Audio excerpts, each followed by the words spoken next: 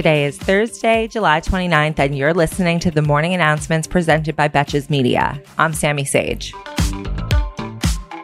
Let's start with the COVID news.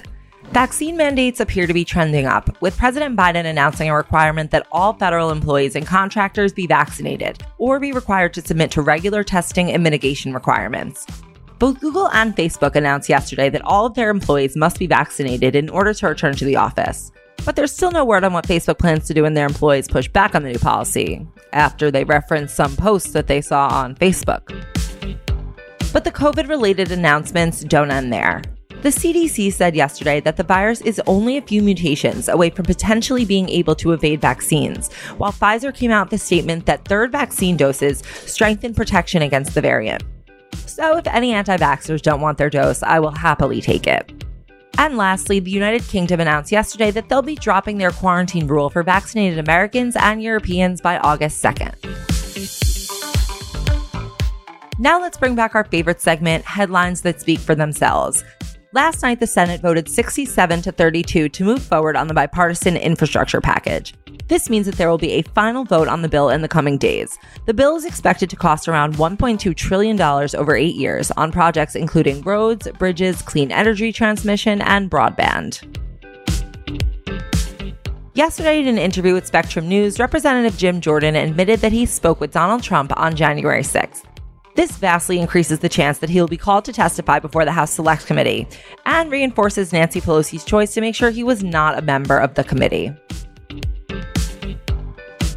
Four-time Olympic champion Simone Biles, who else, announced yesterday that she won't be taking part in the all-around competition today. It remains unclear if she'll compete in the individual all-around final next week, though I really just hope she does whatever feels best for her own good. Earlier this week, a swastika was found carved into an elevator at the State Department. President Biden strongly condemned the incident, while the swastika was removed from the elevator, and the incident will be investigated by the law enforcement branch of the State Department. On Tuesday, Texas held a special runoff election for a congressional seat, and Trump's preferred candidate, Susan Wright, was defeated by another Republican who was able to raise far more campaign cash. Wright lost to Texas state legislator Jake Ellzey, but the most important part of the story is that Trump's endorsement might not hold the magic that he wants us to fear it does. You know, sometimes these days it just feels like coups are everywhere, so you might be wondering how the questionable coup is going in Tunisia. Well, of course, Tunisia's President Kais Saied is denying that this was a coup and saying that he fired the prime minister and suspended parliament to prevent chaos.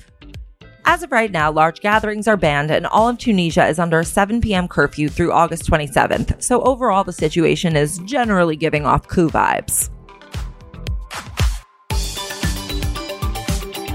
Thank you for listening to the morning announcements. If you're enjoying these daily updates, you can help support this show and keep it growing by pressing follow on your Spotify and/or rating, reviewing, and subscribing on iTunes. And of course, I really appreciate all of your support and feedback.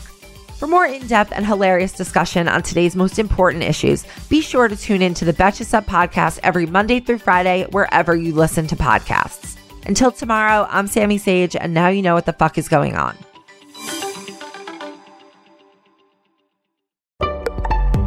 Betches.